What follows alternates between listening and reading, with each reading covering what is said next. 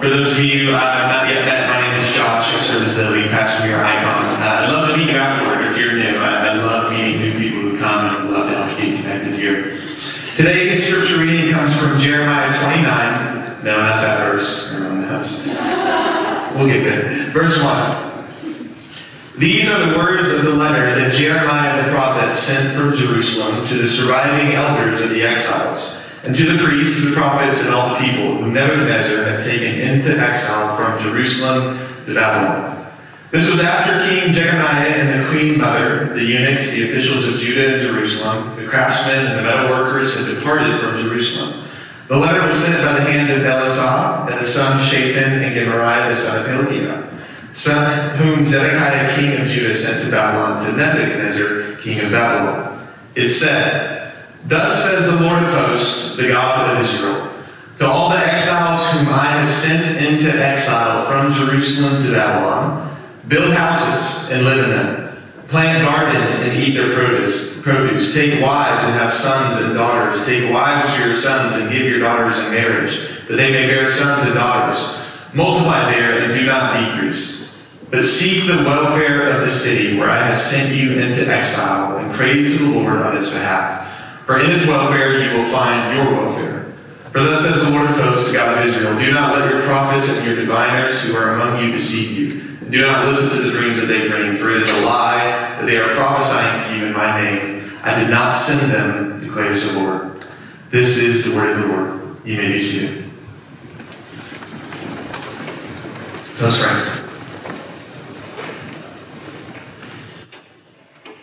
Father, I thank you that over the last 9 weeks, we've gotten to revisit some of what you call us to be as your church. None of this is new. None of this is novel. It is incredibly old. You have given us certain values for us to emphasize as a church. You communicated to us certain virtues that we need to embody in specific areas to our city. And as we close out today, this sermon series, I ask that you would give us a vision for our time here in Seattle that is bigger than resumes, that is bigger than buying houses, all of these things that aren't bad, but in the end are a really poor foundation to build our time upon here in Seattle. So would you give us a vision for why you have us here? Even answering the question of this series, why us, why here? Would you show us a vision of your sovereign plan over our lives, and show us what our purpose is for us specifically while we're here? So give us that vision. God, would you unite your power with my weak words and cause fruit in us as a church? In Jesus' name, amen. I want to ask this question. If Jesus were to appear to you, how do you think he'd introduce himself? Like if later today you were sitting down watching the Hawks game that we're probably going to win because Kyler Murray's still out, praise God. If you're sitting down watching that and Jesus all of a sudden interrupts you at halftime, of course, because he's courteous, comes to you and appears to you, how do you think he would introduce himself? Would he highlight maybe the fact that he's the chosen ruler of God's kingdom? He would maybe highlight his right to rule and command and the necessity of following his reign. Or maybe he would start off noting that he is the one who has conquered death. Jesus, the great cosmic victory over our greatest problem in death. He maybe would give comfort to you as the one who sovereignly reigns over our greatest problems and is the one who sees you in all of life. Maybe he would comfort that in you. How would you think he would introduce himself? Probably with that type of lofty idea, right? Some lofty title of King of the Universe, Conqueror of Death. Well, there's a moment in the New Testament where Jesus introduces himself. Saul, who eventually later becomes Paul, is on the road to Damascus, and many of us know this story, but he's on the road to Damascus, and at that time is doing all he can to persecute the church, and Jesus interrupts his plans and appears to him in order to redirect this man's life and give him the assignment that Paul is eventually going to carry out. And Paul himself describes this event in Acts 22, and I want you to listen to it. It says this: "As I, Paul, was on my way and drew near near to Damascus, about noon a great light suddenly shone around me, and I fell to the ground and heard a voice saying to me, Saul, Saul, why are you persecuting me? And I answered, Who are you, Lord? And he said to me, I am Jesus of Nazareth, whom you are persecuting. Did you catch that? Paul says here that there's this great and powerful light that shines around him that's so strong, it knocks him off his horse, and he's there laying on the ground face down. And a voice speaks out to him, no doubt thunderous and intimidating, about Saul actually persecuting him. And whenever Saul asks, Who are you, Lord? Who are you who's coming to me in this great light? Jesus says, I am Jesus of Nazareth. Jesus, the risen King who has defeated death and holds all cosmic power in his hands, the linchpin of God's purposes in the world, includes in his introduction his hometown. And not just any hometown, but Nazareth. The flyover village of Nazareth. Wholly unimpressive, a dank, dinky village made for those who exist on the fringe of society. Though Jesus is ascended to the throne at God's right hand, he still associates himself with the locale in which he grew up. Even Jesus, post-resurrection, had the story of the locale in his heart and who he was. Locale matters to Jesus and to Christians. To the Christian, the cities we live in and inhabit are not happenstance, they are not random, they are not arbitrary. Whether you recognize it or not, your address really matters to your Christian faith. It's actually a very core piece of it. Your discipleship to Jesus is fleshed out in real life in a local city. I don't know if you recognize that. Your address matters to your Christian faith. But we have technology today that makes it seem as though local has lost its flavor, right? We never think of ourselves really as local citizens. We think of ourselves as maybe national citizens, or we think of in all these other categories, but we forget this category that your real life is lived in a local place. Local has lost its flavor. There are certainly some movements that tell us, especially in this holiday season, to shop small, right? Shop local. Remember the small businesses in your local community. But the truth is also this, that you have a computer in your pocket right now that can take you to places you might rather be. We can hop on Instagram and give full vent to our wanderlust. Wanderlust is such a cardinal virtue for my generation. And in that same pocket computer, we can book flights and hotels that take us out of our local environment, which is fine, but the constant availability of escape can also degrade our sense of place, our sense of local. We live in a world that makes it hard to stay in one place, to really love our local. And this week, as we end our series on why that's right here, throughout this series, we've explored the type of church that God wants us to be. We've seen values that we need to be immovable in. We've seen virtues that apply to specific topics in Seattle. And today, we end our series with this topic, Seattle and transients. A sermon on transients is really the only way I know to end a series like this. Because what's the point of anything that we've talked about in the last 9 weeks if we don't have a sense of permanence in our lives here in Seattle? How can we truly demonstrate some of those virtues that we talked about if we never are here long enough for our neighbors to actually see them? How can we be a church that values something like being renewed as community when we never really have enough time with one another to build trust for some of our deepest confessions? If we are a transient church, none of those values and none of those virtues are ever going to stay in the place they need to. Seattle is a transient city, but we need to avoid that however we can. And I recognize that Seattle is an easy place to leave, and it's a hard place to live. And the pastoring a church in Seattle, it feels like I'm running the risk of hugging a parade, right? Like that's how I feel like my job title would be in a transient city like this. I know there's a parade of people coming. I only have you for a little bit, so I'm going to love you. I'm going to hug you as much as I can, but I know you're on to the next thing, so I'm just going to love you while I can. I'll do that if I have to, but I don't want to hug a parade. I don't want to invest so much in people who will just leave. My desire for Icon Church is to have a sense of permanence, even longevity with the people here.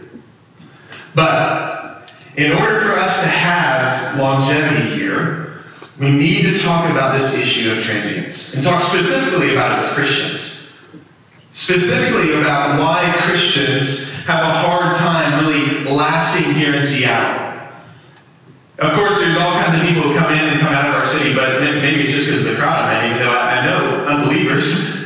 But I hear so many Christians that are just escaping out to Idaho, heading out there where it's safe. Christians don't last in Seattle. And for two reasons, I think. We're going to get to the text. Don't worry. Hold on. I'm building my case. Two reasons why Christians don't stay in Seattle. First, the motivation of why you came. If you are a transplant to Seattle, you probably came because you got a good job, right? You came to Seattle not because it was on your list, but because you want that job on your resume, and that's okay. But you come to Seattle, in reality, if you're not watching and paying attention to this, you come to Seattle for the same reasons any non-believer would come to Seattle. And if that reason for being here is left unexamined, of just trying to build a resume, you will also leave Seattle for the same reason any non-believer will. Maybe because you got enough time at that job to build up your resume, so now that you can move out to a suburb that will provide more serenity than a big city. Or maybe because you came to Seattle with the main motivation of building your own life, you leave because it no longer offers you the ability to build your life through things like owning a home. And the second reason I think Christians leave Seattle is because you feel so out of place here. Do you feel normal in this city? Your Christian convictions are heresy to the secular religion of our city. That's true. And then maybe you want to protect your children from growing up in an environment that is so antithetical to the Christian faith. So you can join the mass Christian exodus to Idaho, where you'll feel more safe with like-minded people and not feel so pressured or intimidated. Christians leave because they are intimidated by the idolatry of our city.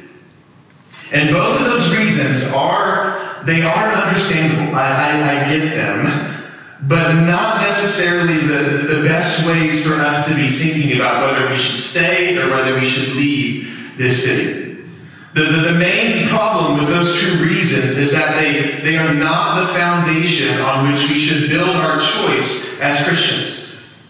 Personal advancement or comfort that comes from being surrounded by the family values of Idaho are not good enough reasons to leave Seattle, not for the Christian at least. By the way, if you're from Idaho, maybe you're visiting today, I love you. Just stop taking our people. For the Christian, we have a much deeper sense of purpose in where we live and why we stay there. And it's that foundation I want to talk about today. So let's look at this text in Jeremiah and see what type of foundation we should have as Christians as we think about the places we either leave or we stay. Okay? So let's jump into Jeremiah. Let's give some context for these verses. Jeremiah is one of those prophets in the Old Testament who had just the worst job description. He was sent by God to warn the Israelites of God's impending judgment for their sin.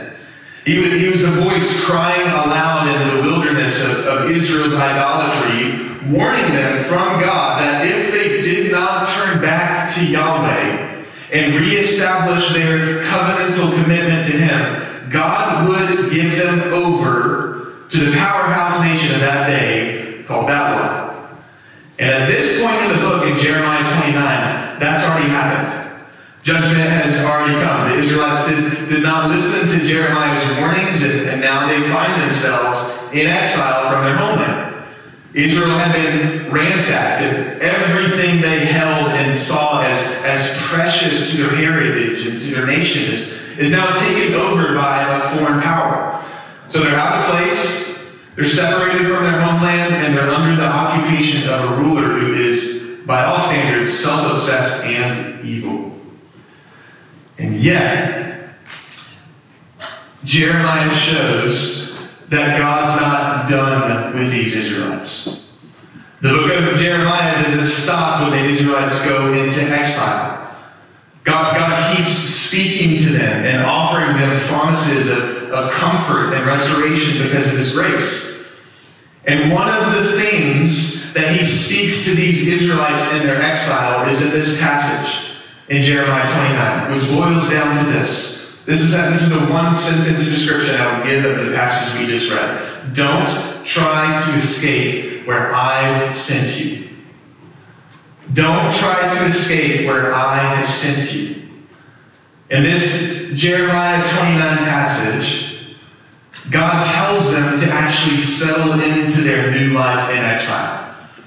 To actually settle in. He tells them to build houses, right? To marry and to have kids, plant gardens and eat from them.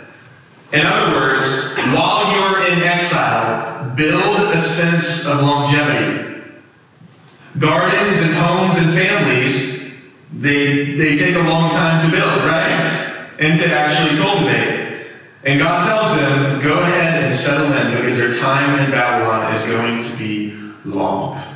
And that's actually where, if you read later in the passage in Jeremiah 29, some of the false prophets that he talks about there, that what they were saying in their false prophecy was like, hey, God's going to come get us soon. This exile is actually going to be really, really short, so we don't really have to worry about investing our life in Babylon. And God here, through Jeremiah, says, I've not sent them. You're going to be there a while. Settle down and settle in. That's what he tells these Israelites in exile. But why does he tell them to settle in? Is it only because of punishment?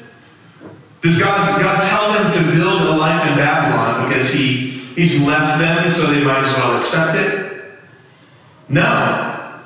He tells them to settle in and create longevity, even in exile, because of one thing. And it's a linchpin for this passage. His sovereignty. His sovereignty is the reason these Israelites should feel safe to go ahead and settle into their exile. Now, notice at the beginning of the passage, there in verse 4, thus says the Lord of hosts, the God of Israel, to all the exiles whom I have sent into exile from Jerusalem to Babylon. Their personal sin and their idolatry is the reason God sent them into exile. But God's personal sovereign action is what actually got them into Babylon. God identifies Himself as the cause of their time in Babylon. And this is something that the Israelites actually need to hear. It would be easy for them to simply rationalize their exile, right? As just the fate of events. In comparison with Babylon, they're a pretty weak nation. And in the world of conquest and domination, it makes sense that Babylon would conquer us. We're here simply because there's a nation that was stronger. God says, no, it's not just because Babylon is stronger that you are now in exile. I have sent you there. It is not the strength of the Babylonian Empire for the reason of their exile, but God's sovereignty. God's sovereignty has sent them into exile. And this is important for them to realize and accept because, strangely enough, it actually gives them hope. Yes, God's sovereignty is a reason for why they are in exile in response to their sin, but God's sovereignty is also the hope of their eventual freedom. Right after these verses comes that famous verse that I joked about, Jeremiah 29:11. For I know the plans I have for you, to prosper you, for your own good. God's sovereignty brought them into exile as a consequence of their sin, and God's sovereignty is what will bring them home because of His grace. On that foundation of His sovereignty, God builds His case for what they should do in the meantime. Settle in, build a life, and seek the welfare of where you are. That's these verses in Jeremiah. These Israelites know that they are in exile because they have walked away from God because of their own personal idolatry and sin. But they also know that God has sovereignly put them in their place in exile and will sovereignly take them out. And with a hope like that, they can calm down. They can settle in. They don't have to worry about trying to escape their exile. They can trust in the sovereignty of God even while they're in a place that they don't love. Now, what does that have to do with us here in Seattle? Quite a bit, actually. First, it should tell you as a Christian that your time here in Seattle, where you live, is not arbitrary, is not happenstance. Rather, where we live is under the rule of God's sovereignty. You are not in Seattle because you killed it in that job interview, though you did. You are not in Seattle because you like mountains and you're the outdoorsy type.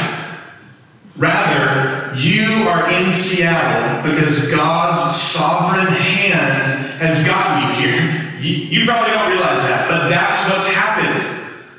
Listen how the Apostle Paul connects the sovereignty of God with where we live in Acts 17:26. Listen in. He says, God made from one man every nation of mankind to live on all the face of the earth, having determined allotted periods and the boundaries of their dwelling place. God's sovereignty, this massive topic that He's running and ruling the world, it's actually incredibly personal.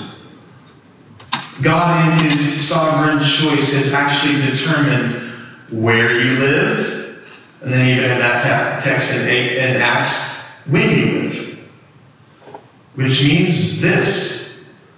Accept this in your heart and believe this.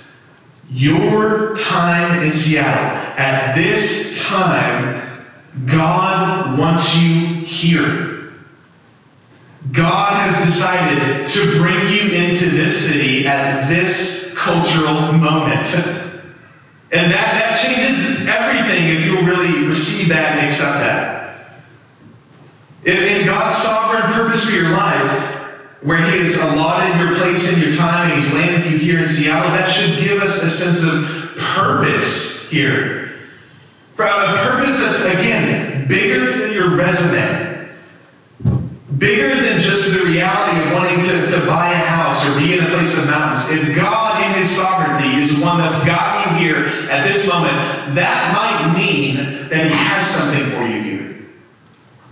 That He has something He wants you to do.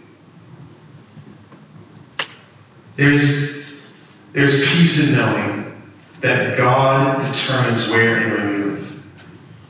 To have rest in that, to not despise where we are because God has chosen it. Indeed, that's what God commands those Israelites. Don't despise your exile, but recognize that I've placed you here on purpose. God has placed you here in Seattle on purpose. And you are here at this time on purpose. And that question of timing, I think, is just as important for the question of where, right? The question of when is just as important as the question of where. God wants you here in Seattle for this cultural moment. Does anyone else get caught up in that temptation to wish that, man, you just watch things and you're like, I was born in the wrong generation, you know? Especially in Christmas time, oh my gosh. I'm one of the good people that start watching Christmas movies on November 1st like you're supposed to. And Man, I don't have a lot of fans here. Thanks a lot. Everyone else is Scrooges. I started watching Christmas movies and listening to Christmas music on November 1st. And man, every time I watch Home Alone or Christmas Vacation, I'm like, it's just a simpler time.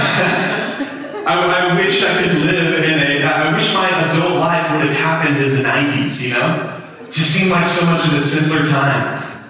Or in the late 80s, it feels so much better. There's almost this sense of jealous nostalgia for a time I did not get to experience. But that type of thinking goes against that truth of a sovereign God.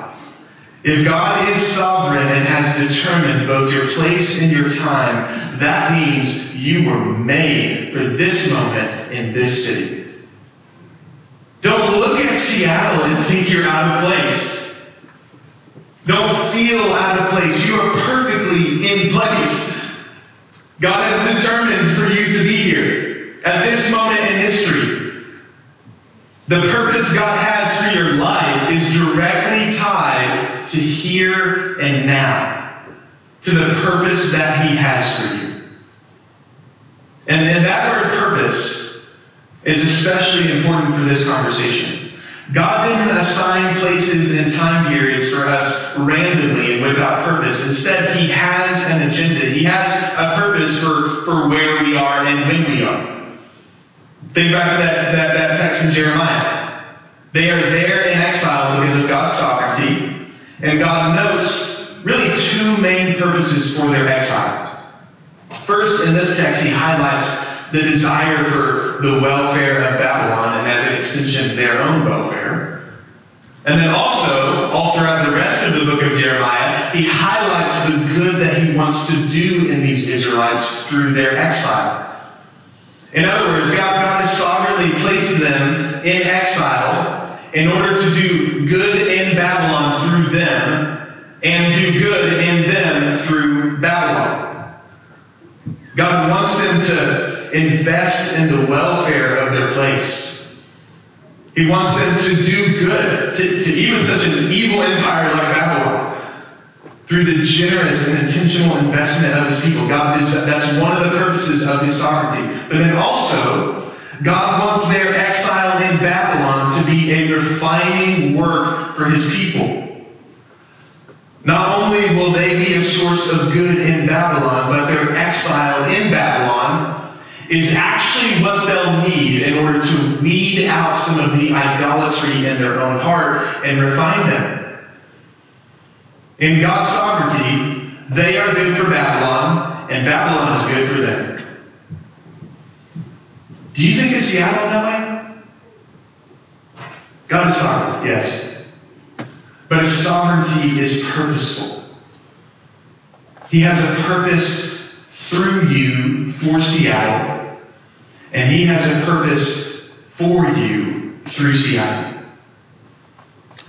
You are good for Seattle because in obedience you want to invest for its welfare. And Seattle is good for you in God's purpose because it will weed out the idols of comfort and wake you up from the illusion of personal advancement as a reason for your existence.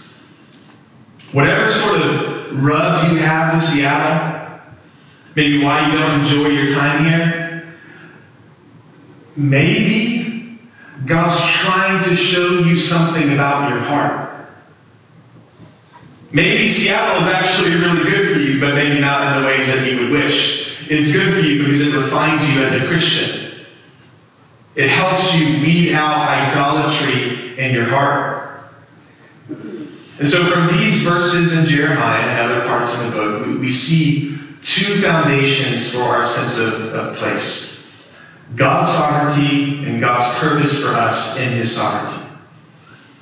And let me say this as I slowly land the plane. When you talk about this idea of transience and staying in Seattle, if we should have in mind the reality of God's sovereign placement of you here and His purpose for you while you are here, let me say this. You should not leave Seattle or even think about leaving Seattle until you have addressed these two realities. until you've asked these questions.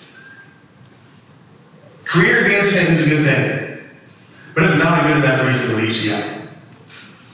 Maybe for the non-Christian, but not for the Christian. Living in a place where you can openly live out personal family values is an understandable desire, but it is not a good enough reason to leave Seattle.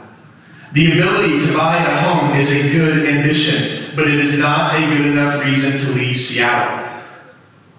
To filter our decision whether to stay or to leave through those realities alone is to live as a functional atheist. It shocks me that we'll believe in this great God, but give him like 5% of our consideration when we think about where we should live and when we should stay or go.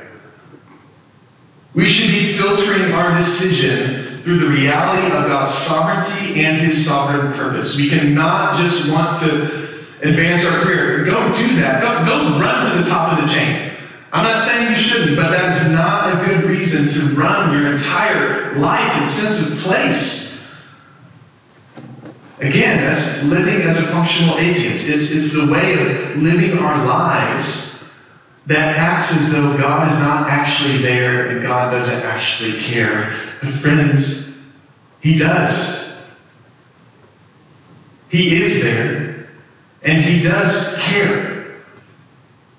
He cares enough to orchestrate interviews and college degrees that made it possible for you to get that job here in Seattle. And he cares enough to give you a purpose here in Seattle. So on this topic of transience in our city, we as Christians need to be asking ourselves better questions. Have I fulfilled God's purpose for me in Seattle? And has Seattle fulfilled God's purpose for me?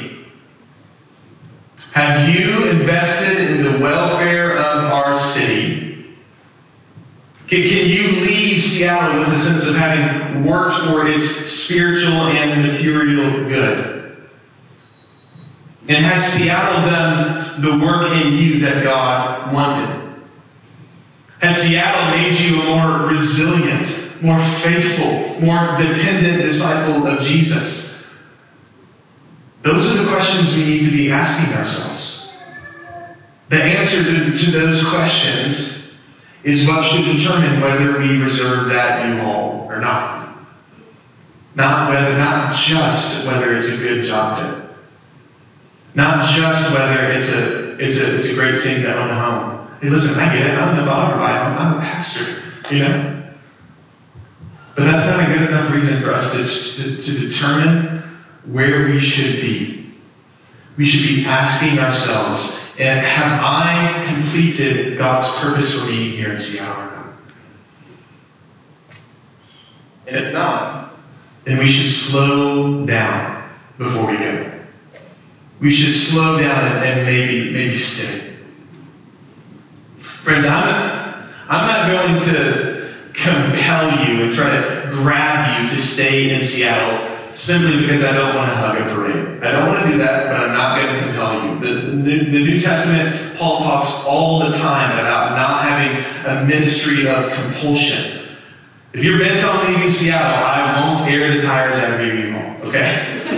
I won't do it. All I want is for you to consider this. Is God's purpose for you here completed or not?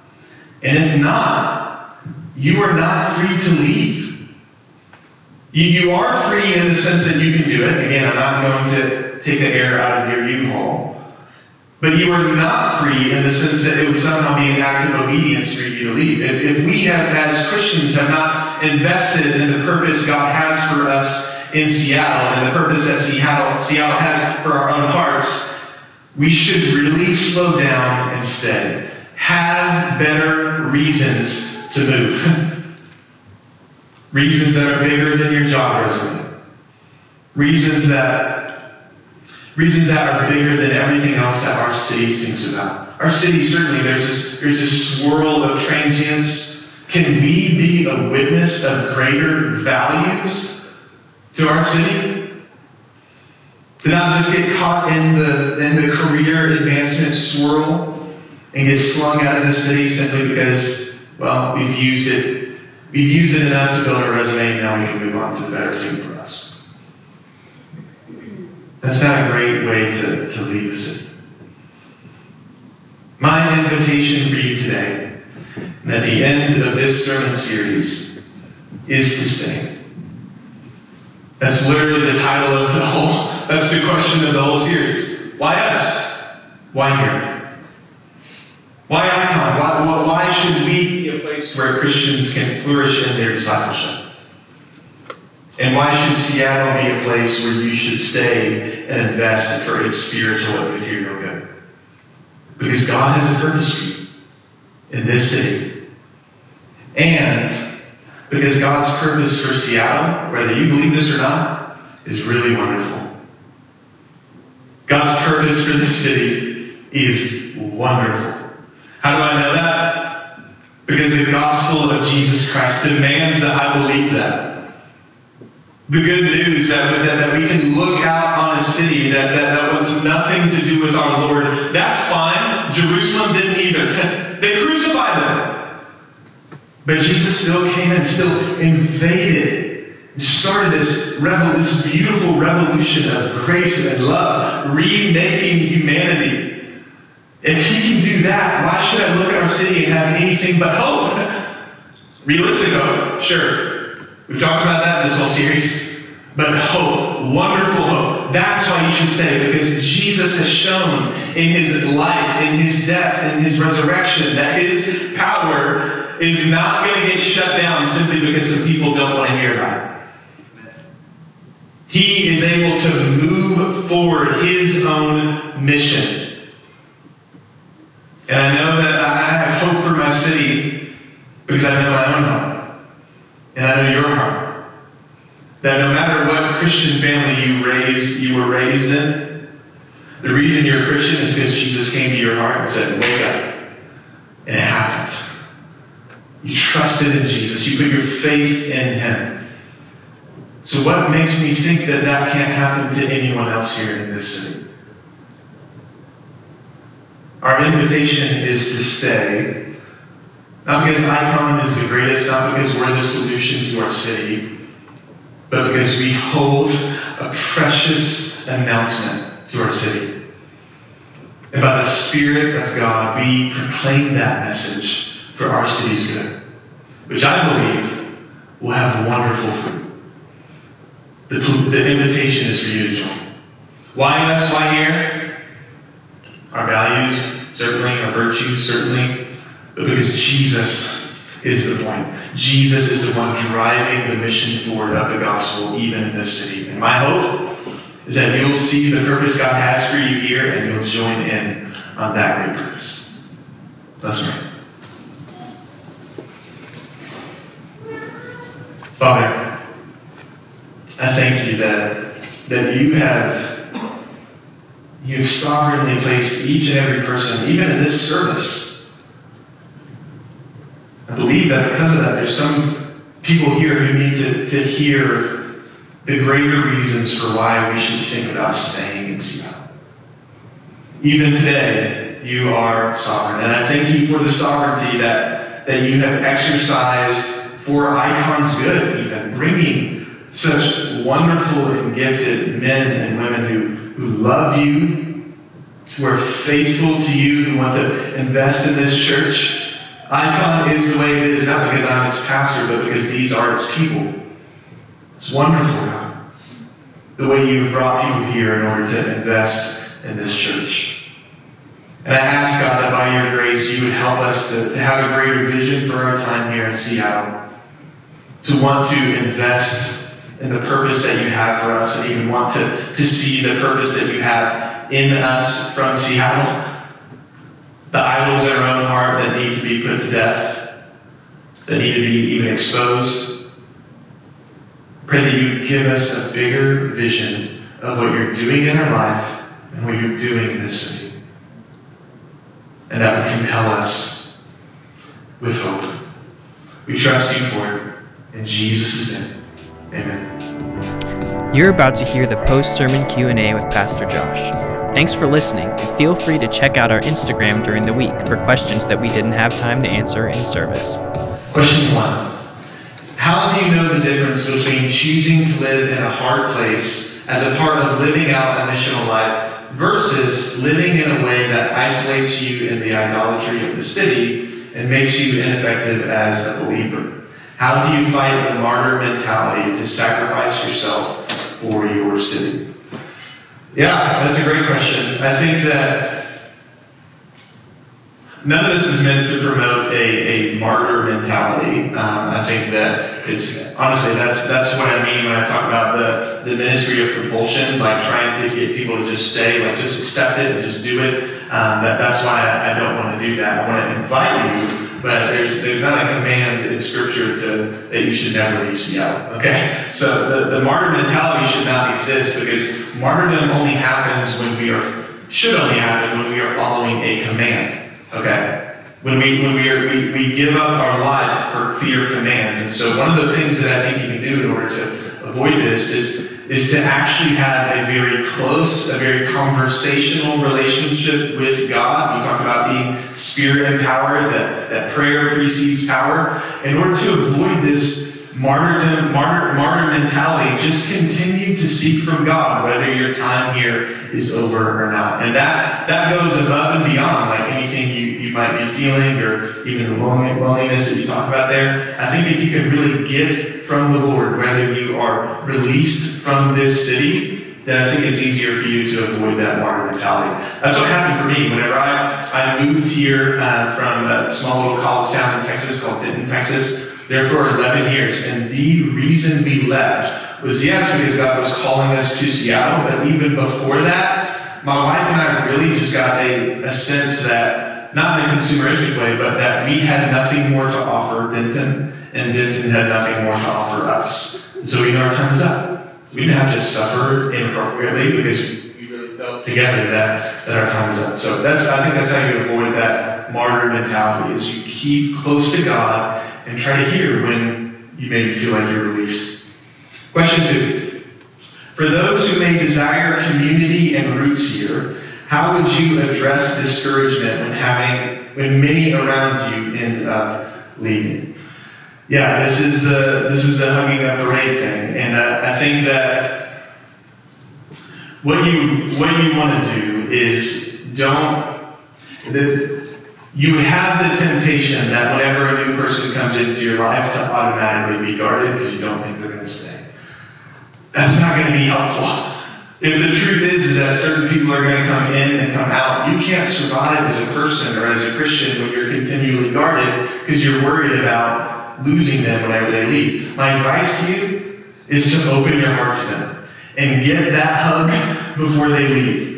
And that of course, that's going to be disappointing as they leave, and you're going to be switching hugs with different people as they go down the parade of transients. But still, don't close your heart off simply because you know or maybe expect someone to leave, but rather let your heart be vulnerable, obviously with safe people, and then trust some of that consistency and steadfastness of relationship with the Lord. And also, by the way, there's people here who want to stay. A lot of them actually. So let's find them and have a relationship together. We can have a really tight cord, okay?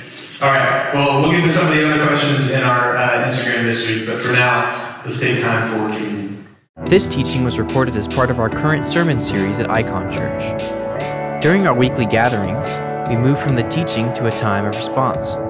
While we recognize it may be hard to capture that as you listen online, we encourage you to take a moment to reflect on and respond to what the Spirit might be telling you in response to what you've heard. For more resources and to find out how you can join with us in gathering on Sundays, visit iconchurch.org. And as we say each week, Christ is all, and we are His.